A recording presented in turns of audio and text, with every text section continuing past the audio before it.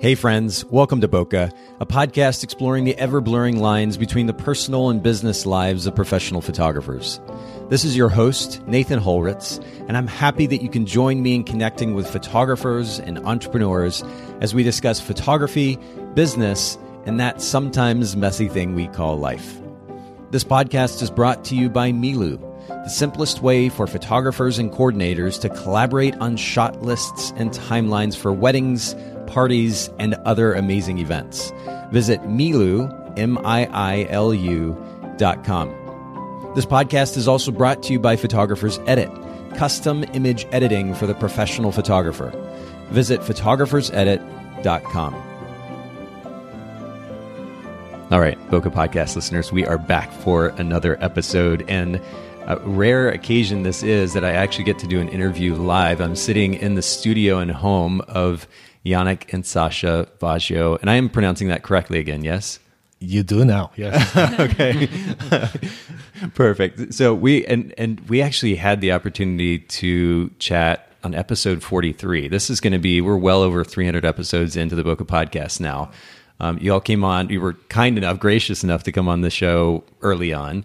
And we talked at that time about what it was like to move into a new market, because you had moved into San Diego market at that point, yes? Yeah, that was like about 2.5 years ago. That's when we moved from Chicago to San Diego.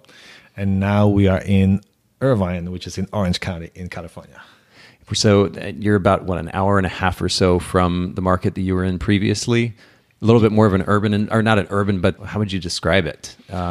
It is, I would say it's a very suburban. Suburban, there you go. There's plus the word. Very corporate environment here. So I read somewhere that around 30% of Fortune 500 companies have headquarters here. So it's a very diversified business area combined with Los Angeles area. Okay, all right. So you're in a pretty crowded market. And by the way, Sasha is sitting right next to Yaneck here. At least say hello, Sasha. Hello. Thank you for coming over to our studios. We're so excited to have you here. Oh, well, no, and really it's my privilege. And I rarely get to do these interviews in person. So this is actually fun. I get to look at you all. And then we're going to be talking about fine art prints, selling fine art prints. I actually get to be in your studio and see those prints. They're right behind me. We'll comment on those a little bit later. But I want to jump right into what is normally our first question. We actually talked about brand position the last time I had you all on, but I want to talk about it again. You've moved into a new market, a very busy market at that. So I want to know your perspective on brand position. How do you set your brand apart from the other photographers in this market here? So I think overall, we would like to be, or we want to be positioned slightly in the upper middle range in terms of the pricing, but this is purely from the pricing perspective. But what we focus on primarily is on the overall experience. From the moment when somebody reaches out to us, when they come to our studio, we have the conversation. We often meet and go outside our own way to meet with our couples or families to make sure that they are happy with everything, with the whole experience. And then we invite them over multiple times to see the photos, to select the photos that they want to get printed, and then we often deliver the prints and even the electronic files, the USB drive, in person. Really? Okay. But you mentioned the word experience, and we were actually having a conversation about this before we started recording, the significance of experience, especially as technology continues to, move forward and enable the consumer to become a photographer, to shoot a decent picture. Not only do we need to be able to photograph a pretty picture as photographers, but we need to provide an experience that's actually unique. And the fact that you're very hands-on, engaging with your clients in person, having them over to your home and studio, delivering a USB drive in person, I mean, this is kind of taking that experience to another level, right? Yeah, I mean, one of the main reasons why I even started to photograph is because I love interacting with people. And on top of it, taking their photos and create those memories for them. So for me, the whole interaction with people is just a natural way of dealing with the people that I photograph. So we want to make sure that they just look at their photos, not from the perspective solely of it's a beautiful photo, technically perfect, great colors, but it brings memories of being photographed, or the moment that we're at, like whether it's a wedding, so it was their wedding day, and they have more emotional attachment to those photos versus just a technically perfect photo. Yes. Well, and again, that goes back to the experience. I mean, and I've mentioned this in the podcast before, but who knows how many times I had clients or friends or family of clients come up to me at a wedding. They haven't seen one picture yet. And they're like, oh my goodness, you're such an incredible photographer. And that had absolutely nothing to do with my photographic skills, right? It was all about their experience interacting with me as the photographer. Exactly. And I think that's going to continue to carry more and more significance moving forward because as we were talking about earlier, I mean, I'm holding an iPhone 11 Pro here. I'm able to take a really decent picture with this phone. So we're going to have to be able to do more than just take a good picture. We're going to have to be able to provide a unique experience that they're willing to pay that premium dollar for. And I think that's so important. So I love that you emphasize the experience. Are you able to communicate that on your website? If somebody comes to your website, they're learning about your brand for the first time, how do you communicate the significance of that experience to them? So this is a very good point. I mean, this is still a work in progress for us in terms of conveying the whole experience with us. I mean, we try to do it through various articles or, and also the information how the whole process works with us. One thing that is outstanding for us is to actually create videos about the process that we taking our couples through or families. And then the second part, and this is something that Sasha and I have been planning and has started to work on, is the whole series of videos about our tips to wedding couples, from how to prepare your room for getting ready on the wedding day, or just basically how to choose your wedding plan or how to even choose your photographer. So you want to have a whole series of videos, and makes it that we hope that this will make the experience even more personal with us. So by the time they come to our studio and meet us, they will know us a little bit better already. Well, and I have to say, I mean, and I mentioned this on the previous episode that I hosted you all on. You're so engaging. I love your personalities. You're easy to talk to. You're fun to talk to. You're excited about what you do. The chemistry between the two of you is great. I mean, that makes such a big difference in, again, that client or potential client's experience. But then if you're able to communicate that or convey that effectively using video, I'm sure you'll convert clients even more effectively. So it's funny that you mentioned the previous podcast that we had. A few weeks ago, I photographed a wedding in Los Angeles. No, it was actually here in Orange County. And the photographer that I photographed with, this was the first time that we worked together. Okay. And when she came over, she knew because I'm on bed rest. Yeah. Because and then she knew that Sasha is in bed rest right now because Sasha is almost ready to give birth. So she gave me a pack of gummy bears for my wife because she listened to the podcast, our first podcast, and then Sasha mentioned, at that podcast that her favorite thing in the world are gummy bears. Nice. So they still are. They still are. So that would be we've begun asking a question pretty regularly. I know we got into it in that first episode, but what is that thing that enables you to be a better photographer, the unique thing in your camera bag? And it would still be the gummy bears for you, Sasha. I actually have a gummy bear glass jar in my camera, the lens part of my camera bag. A glass jar. You get fancy with it. Wow. Okay. Thank you, Westin Milwaukee Hotel, for feeding me when I was hungry. The other thing that I wanted to, and this is kind of a segue really into another one of my questions for you that has to do with books, interesting books. But I see a book right there, and it says How to Write Copy That Sells. I have to say, there are not a lot of photographers' websites that I've gone to where I'm really impressed with the copy. Many times, in fact, I'm even kind of bored. You actually have a lot of copy on your website, but for some reason it's compelling, and I'm not sure if maybe you're applying some of the techniques that you learned in this particular book. But when we talk about the idea of communicating the significance of your brand position and the experience the client's going to get, were you applying some of the principles from that book? Absolutely, and I can't take too much of the credit on the copy that is on our website because it's mainly Sasha who writes. Maybe sometimes I'll put the first draft and then Sasha corrects me. Sometimes Sasha put the first draft and then we read it correctly and I make some changes. But Sasha's really the main brain behind most of the copy. But lately, and this is part of the experience that we have with our couples, one of our bride, Carrie, who we photographed last year in La Jolla, she actually became the writer for us. Really? Yeah. Okay. So she's super excited about it. And her writing, she read all our articles and made sure that when she writes, it's the same style as we write. So she became automatically a part of our team.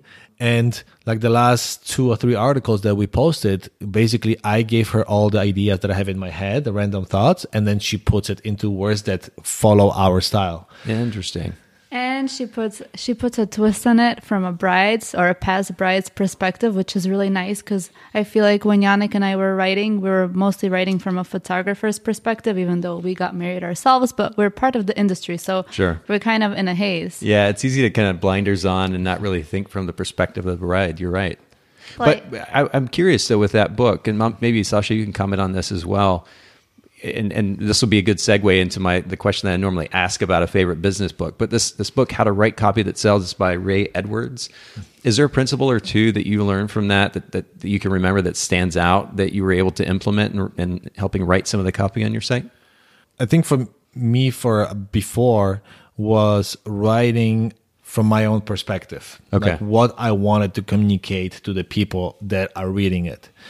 This book helped us to put ourselves in the shoes of people reading it and empathy. trying to understand what situation they are in and what is their problem and what we can do to solve that problem, and then what is the process of doing it. So that book actually helped us a lot in writing from that perspective versus just having, hey, we have all this information, listen to us. Yeah, which I'm so glad that you said that, because a lot of the copy that you do see on photographers' websites is kind of ego-driven. It's like talking about me and the things that I've done and accomplished and how I feel and what my favorite food is. And at some point, I can't help but think that client's just going to get so bored because they don't care about all this stuff, right? They want to know how you're going to add value to their life. And you can't do that as effectively if you're not thinking from their perspective. Yeah, I think, I think over the years, and, if you listen to a lot of educational videos or conferences, in the last, I would say, 5 to 10 years, there's a lot of focus on photographers becoming the rock stars or being the most interesting people in the world. And, other people, the educators were teaching other photographers that we are all super interesting and we just have to tell other people how interesting we are. Yeah. I mean, I agree. We all have our own stories, Yes, but, we have to think more about our couples of families and where is their perspective versus how cool we are. Yeah, I love it. And that sums it up beautifully. Or I think at one point in our business, more in the beginning, we were writing more for like SEO purposes. So it was good content, but it was not as good as it could have been. So now instead of worrying about the SEO behind it, we just write everything out and then we try to make simple paragraphs. So, it's easy to read and the user doesn't get bored and leaves our page. And I think that's a really good reminder for our listeners. But this is, since we're talking about books, I want to keep talking about. You've got 2 other books there. Share those just briefly. So the next one is Getting Things Done: The Art of Stress-Free Productivity. Yeah. You can see that this book has been through a lot. I mean, you can't see it, but this book is bitten by my dog multiple times. I think his coffee spilled on it. I mean, it flew. But it's a really good book, and basically try to make me more productive. And I will add the caveat, which is that it goes deep. And I say it goes deep. It really gets into the weeds of productivity. So it's not necessarily an easy read. I read this book by David Allen years ago now, probably, I don't know, maybe 12, 14 years ago, maybe even more. My friend Kevin Swan introduced it to me. And I've since applied principles from that book, and still do actually, to my task and project management.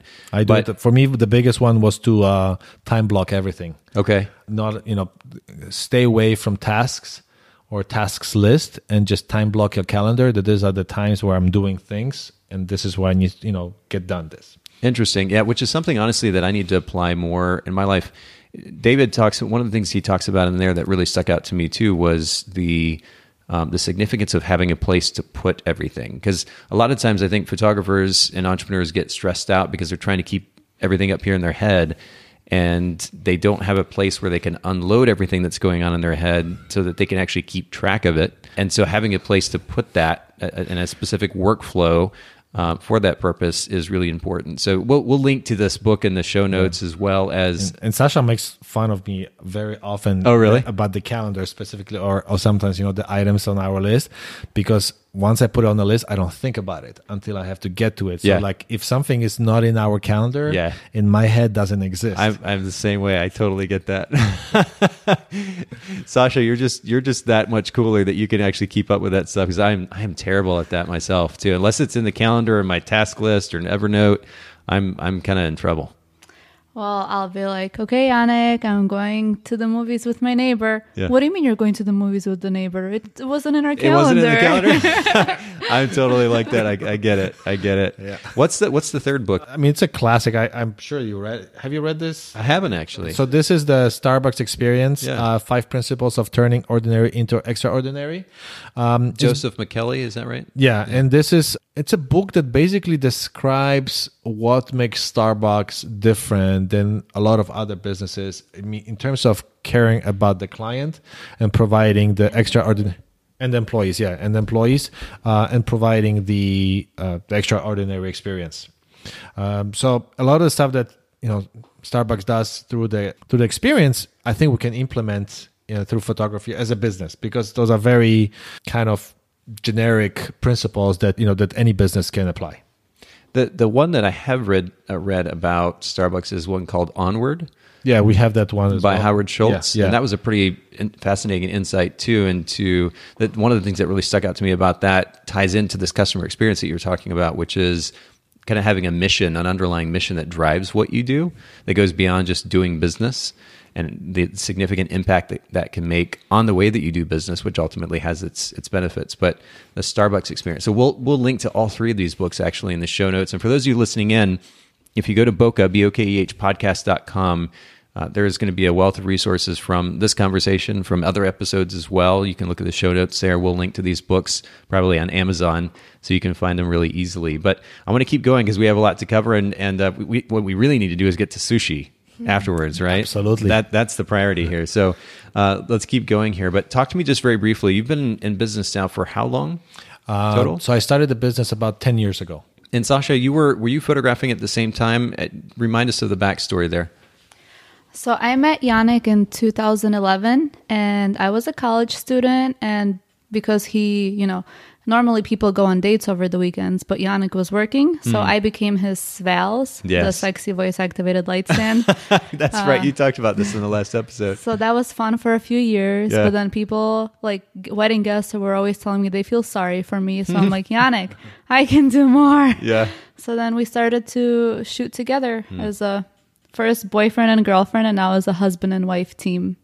So in business now, then roughly you said for 10 years and 2011, so you came along a few years into that, quite a bit of experience between the two of you. What would you say is one of the most important lessons that you've learned as a business owner that you would be quickest to share with a fellow photographer?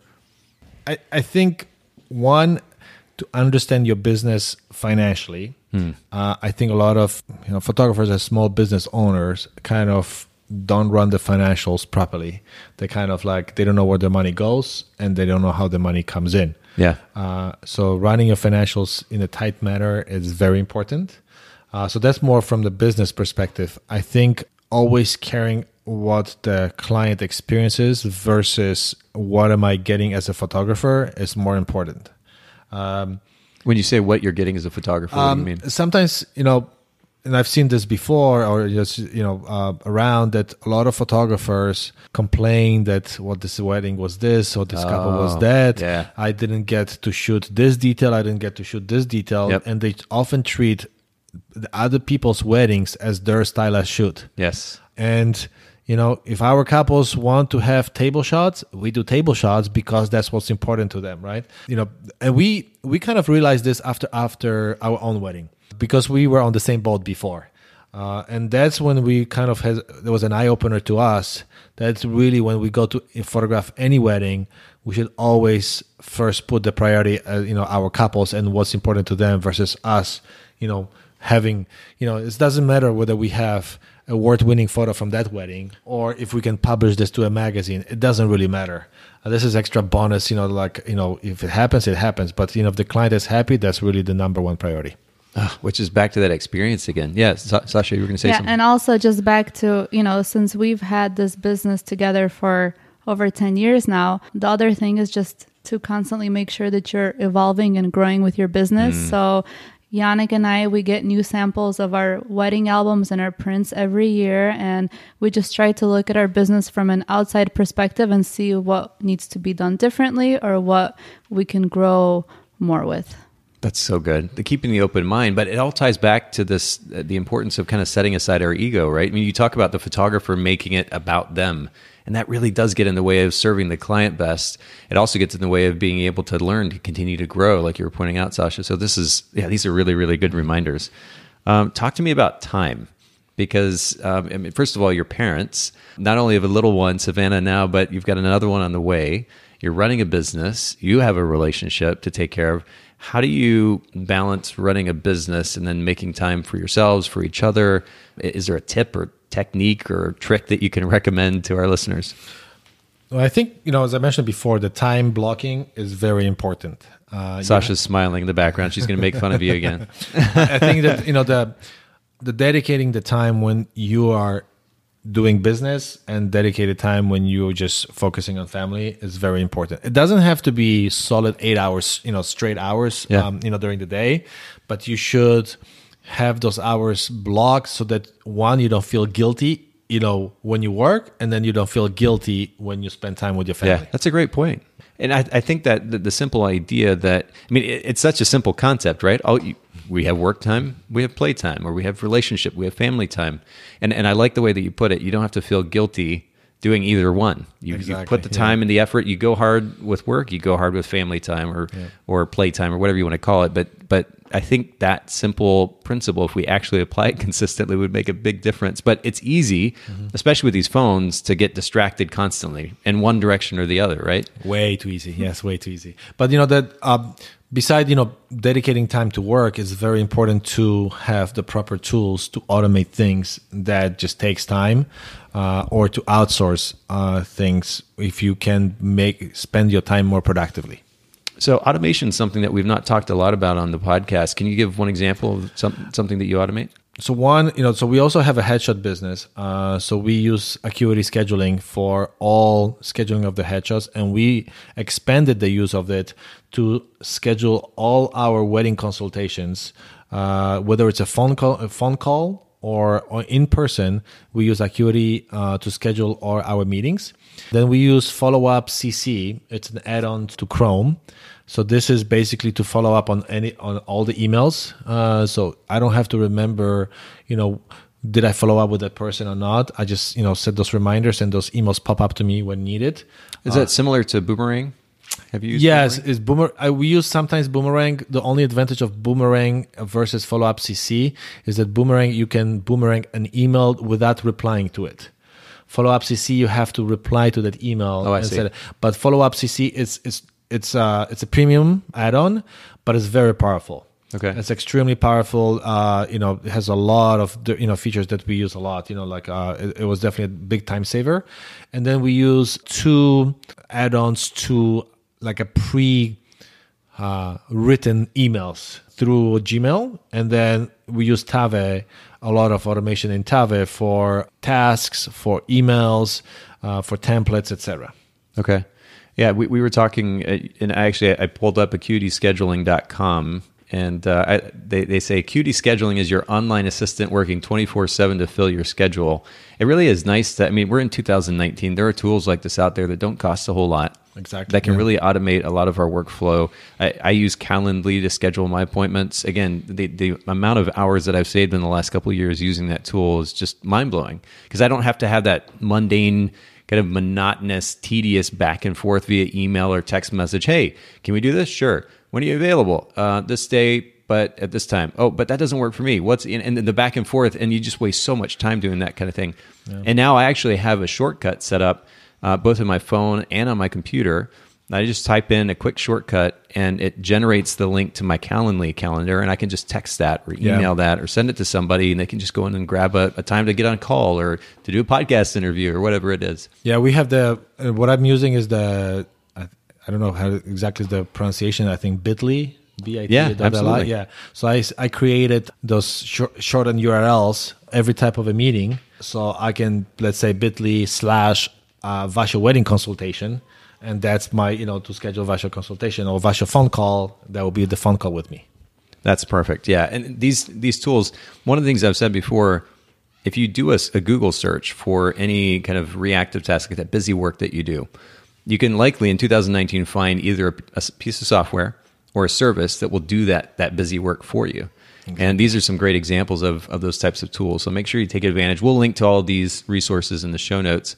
Again, let's just kind of keep moving here. Talk to me, and we actually alluded to this earlier, the most unusual item in your camera bag. Now, we already talked about gummy bears. Is there anything else that pops to mind that might be, aside from a camera body or lens, that makes a big difference in your ability as a photographer?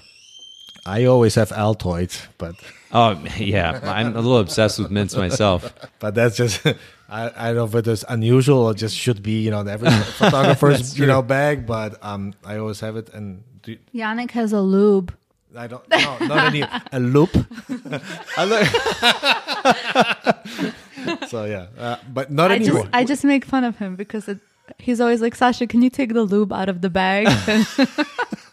Okay, but you need to give a little context to that because everybody's going to be like, what in the world are they talking about? So for those that cannot read, I understand my accent properly. It's L-O-U-P-E, loop. But sometimes I may have said it like as loop, but but anyway, I don't use it that much anymore because I switched to Canon EOS R, the mirrorless camera, okay. So I can see my photos now in the viewfinder after taking it, and I don't have to look at the. And you don't have to big use screen. lube. Yes. Okay. That's too funny. Well, let's jump into this conversation about print. This is honestly not something we've talked about a lot in the podcast, and I think honestly it's largely because prints just aren't a popular thing to sell, or as popular anyway as they used to be. You have the convenience of digital files. Talk to me. I mean, what's your perspective about where the industry is at right now with prints versus digital files? So I was always fascinated by prints as a photographer. So for me, always the photo was not fully done until it was printed. But I have to give credit to other people here, how they change our business. So two people is Steve Saperito from Australia. He definitely changed our business, how we operate, and then focus on experience and also on the prints or the wall art and products. And then second person is Maureen from Graphy Studio. She's been our partner for the last, I think, 10 years with different products. And thanks to Graphy Studio and everything they offer and our partnership, that's how we can offer the best to our clients. So, but from the print perspective, I think because we have so many electronic photos bombarding us from all the different directions, I think when people come to our studio and see beautifully printed photos, they are in much more awe than they were in the past because it's so unusual. They're just not used to having or seeing a photo printed. So I think this has even a greater impact on people than it had in the past. So, I know a lot of people complain that we're getting into this electronic, age of photos, but to us, it's actually an opportunity to provide even greater experience to our clients because they're just not used to it. Interesting. Okay. Now, on your website, it says, and this is a quote actually from your site, a few Christmases ago, Yaneck's father shared a wedding photograph from Yaneck's grandparents' wedding. The spark he got from seeing that photo is what inspires him to share the power of print with people.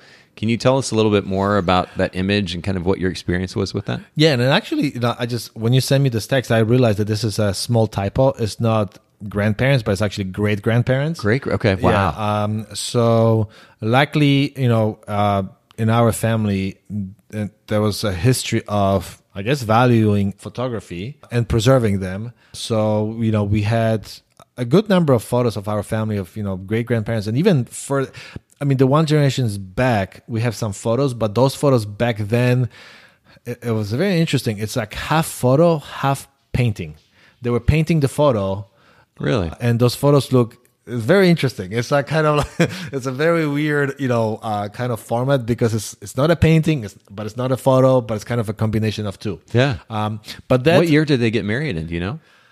I think this was, late 19th century, I believe. Wow. Yeah.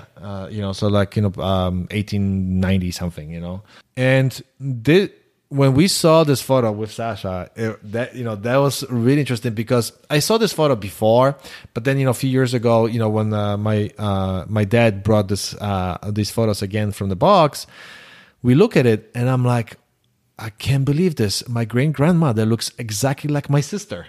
Really? Yeah. I mean, if with some imagination, very little imagination, you could actually say that this is my sister Marta that is on this photo from the late 19th century. It's incredible.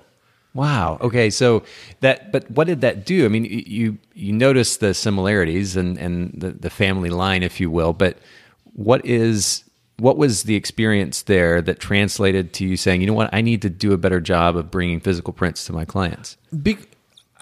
Just the fact that I could see where our families came from and, what is the whole kind of path of our families and, how people looked. And even though there were, at the, first glance, it's like, okay, it's a different different era. And then, people were different, but yet there's some kind of familiarity that those were still the same people. And, this was our family.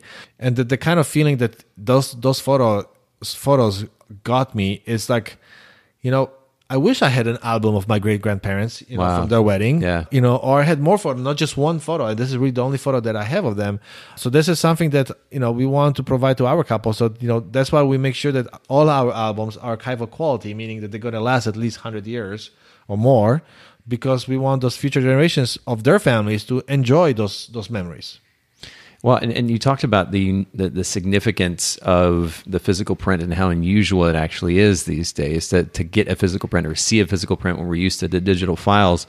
I was going to ask, in a culture obsessed with the convenience of that digital file, how do we set the tone for selling physical prints? But it seems like you kind of answered that question already. I mean, if somebody comes to your studio, and we're sitting in your studio here, which is lined with large prints, that impact has got to immediately capture their attention. Yeah, I mean, practically every person, it doesn't matter whether it's even a client or not, when they come into our house, which half of our house is basically our studio and gallery, the first thing they notice are the beautiful prints. And,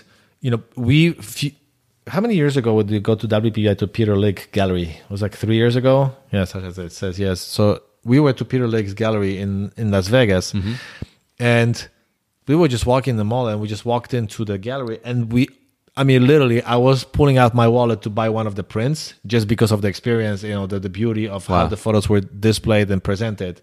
And this is what, kind of we wanted to do in our studio. That's why we installed, I think 30 spotlights on our walls so that every single photo stands out.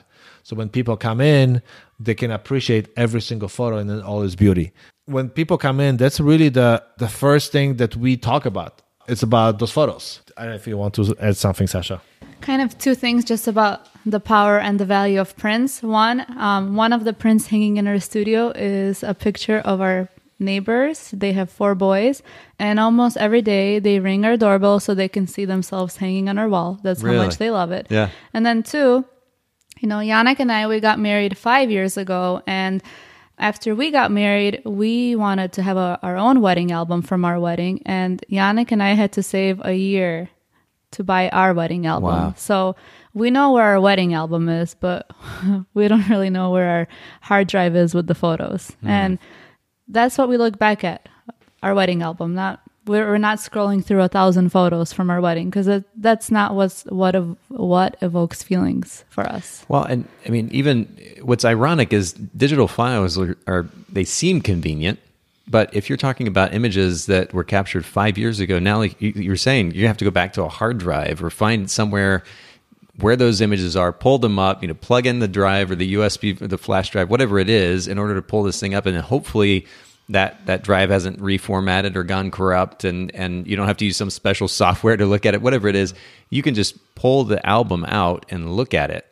And again, kind of ironically, that is actually not only the more convenient option, but it's certainly more impactful too. Yeah, I think in my own experience, I have a hard time finding photos on my cell phone from like 3 months ago. It's true, yeah. And especially like a lot of the photos now, even with Sasha, I mean, sometimes we just send to each other photos through like, I don't know, Facebook Messenger, and try to find those photos after a few months. It's impossible. It's a great point. Yeah, it's a really great point. Well, so when it comes to working with your clients, I mean, if they're coming to your office, your studio, there's a significant impact in actually seeing those prints. But I'm assuming that your whole workflow, really, from the first meeting, obviously, to the shoot, to the viewing, it all sets them up for a print sale. So I'm wondering if you could just kind of briefly walk us through what that client interaction looks like from start to finish in order to set up that sale of the print. So whether it's wedding or family, the workflow is similar, but there's some differences. Obviously, with wedding photography, we have a lot more touch points with our couples throughout the whole process.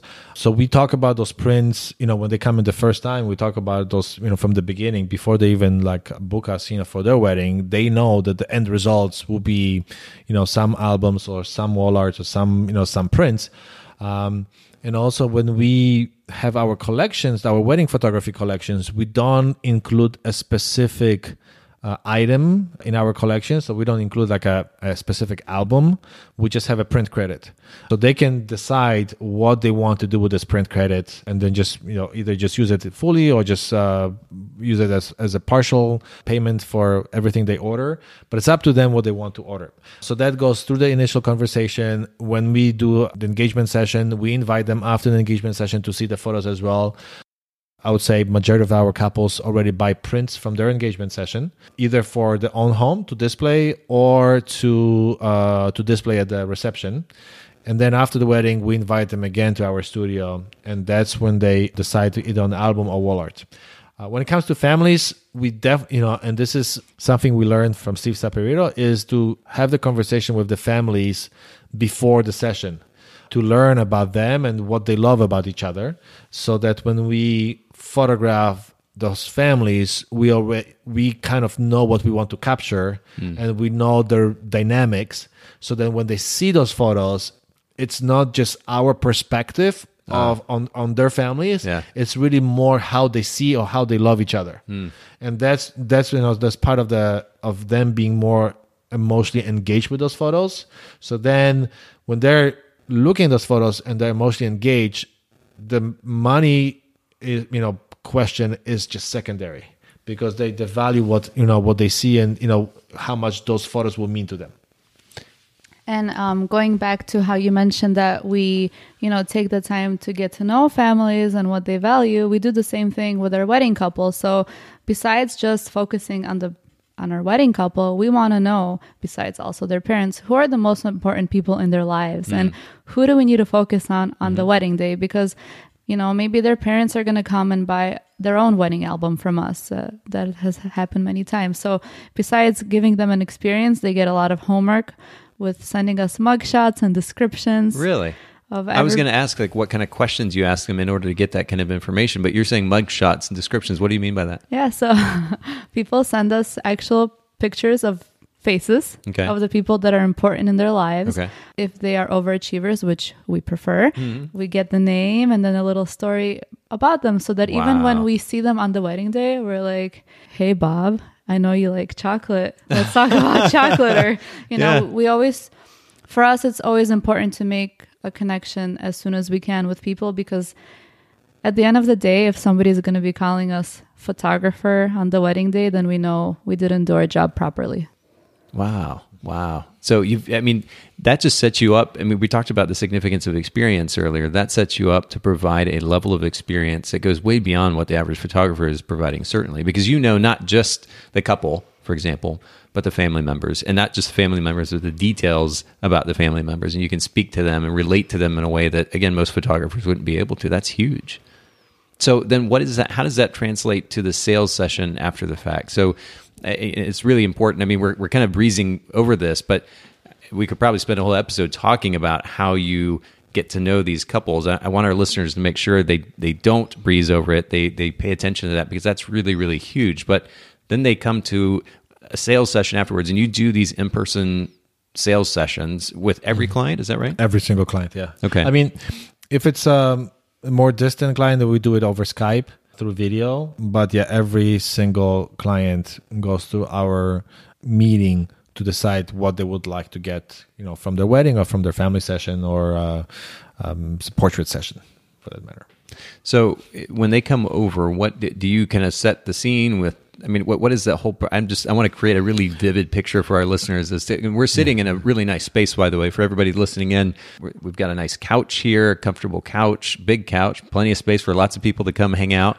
And then we're sitting in front of a screen here with a projector, so you can actually put those pictures up there on the screen. Yeah, so this is again something we learned from Steve, that we bought the bigger sofa. This was Sasha's idea, as big sofa that we can fit here, so that we can all sit together versus us sitting on different chairs than our clients. So when the client sits on the sofa, because you actually made that comment earlier, and I didn't realize that's what you were referencing. Okay, yeah. That's So we always try to sit on the same sofa as our clients. Okay, to build the rapport, to build the friendliness, and then we're part of them. And here I was trying to sit on this plastic chair over here. Yeah. So that's one. That's step one. That the whole in-person sales. We don't try to implement any tricks. We don't try to implement any subconscious, kind of signals, to trick those families. And it has to be a sober decision. We, in the past we used to offer like wine or beer because everybody likes a drink, right? Yeah. But now it's just water, tea, or everything that's non-alcoholic. Okay. And talk to me about that decision though, because that is an interesting shift. Yeah, we don't want basically anybody leaving our place and after making a purchase or the next day feeling that we gave them alcohol so that will be easier for us to sell them anything. So I love that. That's really interesting. We don't want any regret or anything like that. We want every single person, every single family to feel great that what they purchased they will love. Wow. Huh. Okay. So you go through the sales session. How long does that session usually take overall?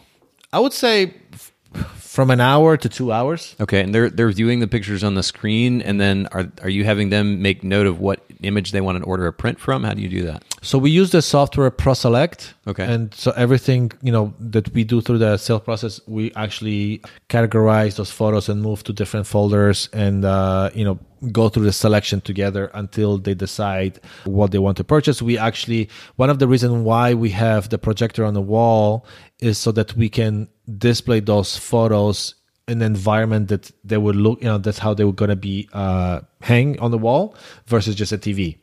Because we want to get away from that electronic format. I mean, it's still a projector, but it's still projected now on the wall versus right on the wall. Just displayed by a television or a monitor. And by the way, in a very realistic size too. I mean, if you had a big 90-inch screen up there, it might seem a little bit unrealistic, but it's, I don't know, maybe a 50-inch, 60-inch wide.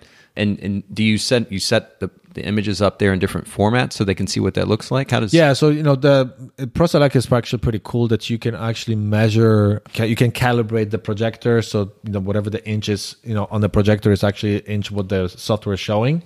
So we can actually do 1-to-1. So for example, if somebody buys the 20 by 30, we can show them exactly how 20 by 30 will look on the wall. Okay. So that's, so that kind of helps, to kind of visualize it, as well. And then we can do different sets, because we sell, we offer sets of photos, so we can do them through our software as well. So. And just one other question briefly.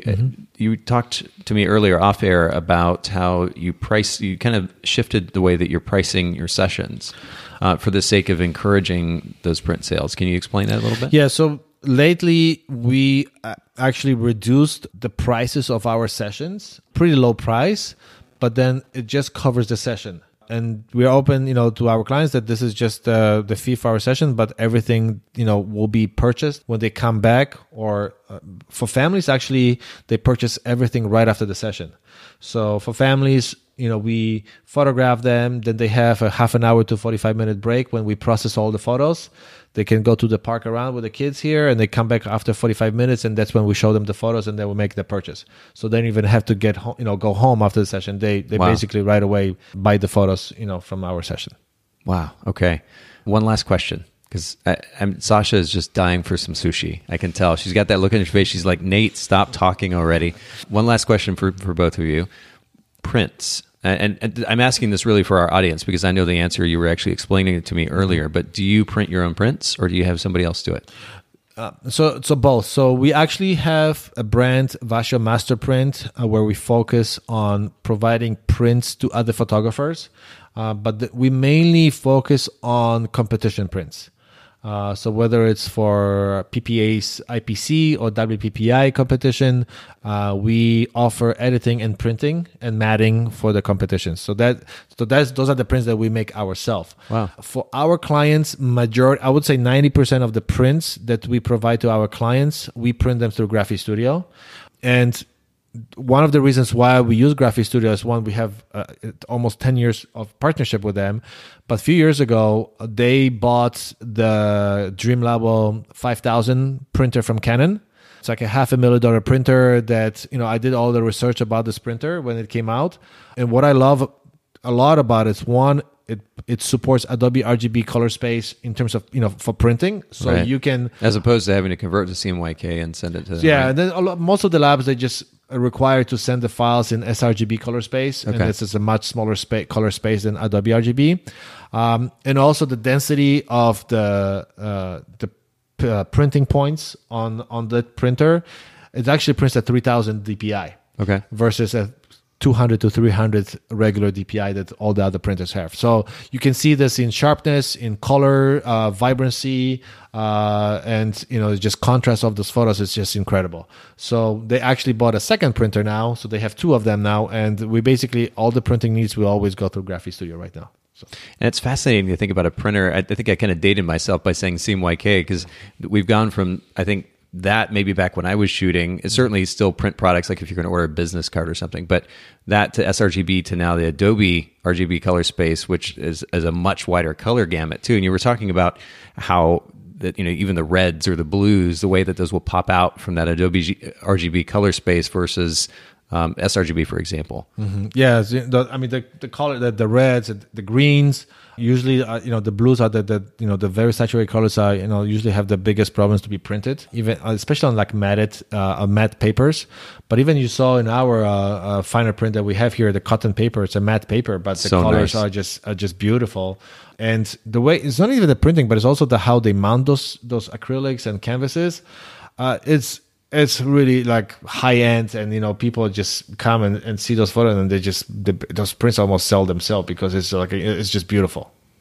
Well, I think just to go back to what you were saying and to kind of sum up our conversation very briefly, the significance of offering something unique. We talk about creating a wonderful experience for our clients. How can we create a wonderful experience for our clients? Part of that is through offering something unique. And it's weird to say, but offering prints, fine art prints, and especially in the way that you do here, is actually something unique. It's something that if we want to up the ante as professional photographers and continue to be able to maintain that premium that we charge, it's something that we can do. And of course, there's this wonderful end benefit, which is that you can encourage that client to be able to purchase something that will help their family legacy and history live on, and for other people to have the similar experience like you did looking at your great-grandparents' picture. It's a really, really beautiful thing. I really appreciate both of you making time to share but your insight and your experience and your energy. I think you've got so much energy, Yaneck, that it was actually like literally generating feedback in the mic here as we were talking. I mean, that's the kind of energy that you're exuding. But I really appreciate you. Field here. I really appreciate you having me here in your studio, and I want to make sure our listeners can find you online. So just briefly share social media, website, and any of the education that you're also offering as well, workshops or so forth that you're going to be speaking at. So on Instagram we have two. So it's Wasio, so WASIO, and then for our headshots and portraits, it's Wasio Faces, which is WASIO_faces. And on YouTube, I'm under Yaneck Wasio, and Wasio is spelled WASIO.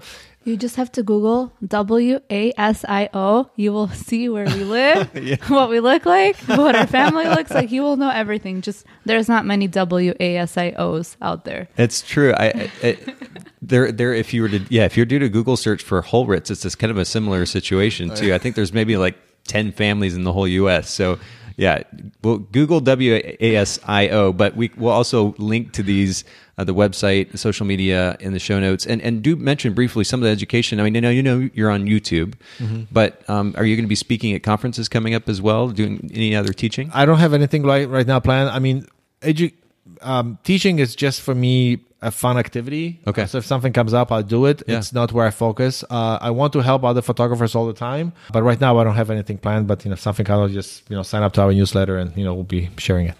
Or if you just have a question, Yaneck is always checking his email, so you can email us anytime, and Yaneck will be more than happy to answer any questions anybody has. And then is that info at, or what's the best email they can reach you at? Yeah, info@wasiopphotography.com. Boom, there you go. All right. Well, thank you guys so much for making time for the Boca Podcast again. Thank you so much for riding your motorcycle from San Diego to the OC. Yeah. Oh, no, it was my privilege. And actually, just to kind of break the fourth wall here of our listeners, Yaneck and I are going to actually jump on the motorcycles tomorrow and go riding. We've been talking about doing this literally for years now. Yeah. I finally so got to make it happen. Yeah. It's going to be quite the stark contrast. Yaneck is on this beautiful BMW. I'm on a very large Harley Cruiser. We're going to be trying to ride together. This is going to be quite interesting. It will be quite. But we go to the mountains for some curvy roads tomorrow. Absolutely. You got to charge your DJI. Oh, yeah. We're going to get some pictures, maybe some video. That'd be kind of fun. Yeah. All right. Well, thank you all so much for listening in. And thanks to Sasha and Yaneck again for their wisdom and advice. Thank you. Thank you so much for listening to the Boca Podcast. Will you let us know what you thought by leaving a review of the podcast in the Apple Podcast app? And I'd love to hear from you personally with your thoughts about the podcast and suggestions about future topics and guests for the show. My email is nathan@photographersedit.com. The Boca Podcast is brought to you by Milu, the simplest way for photographers and coordinators to collaborate on shot lists and timelines for weddings, parties, and other amazing events. Visit Milu, MIILU.com.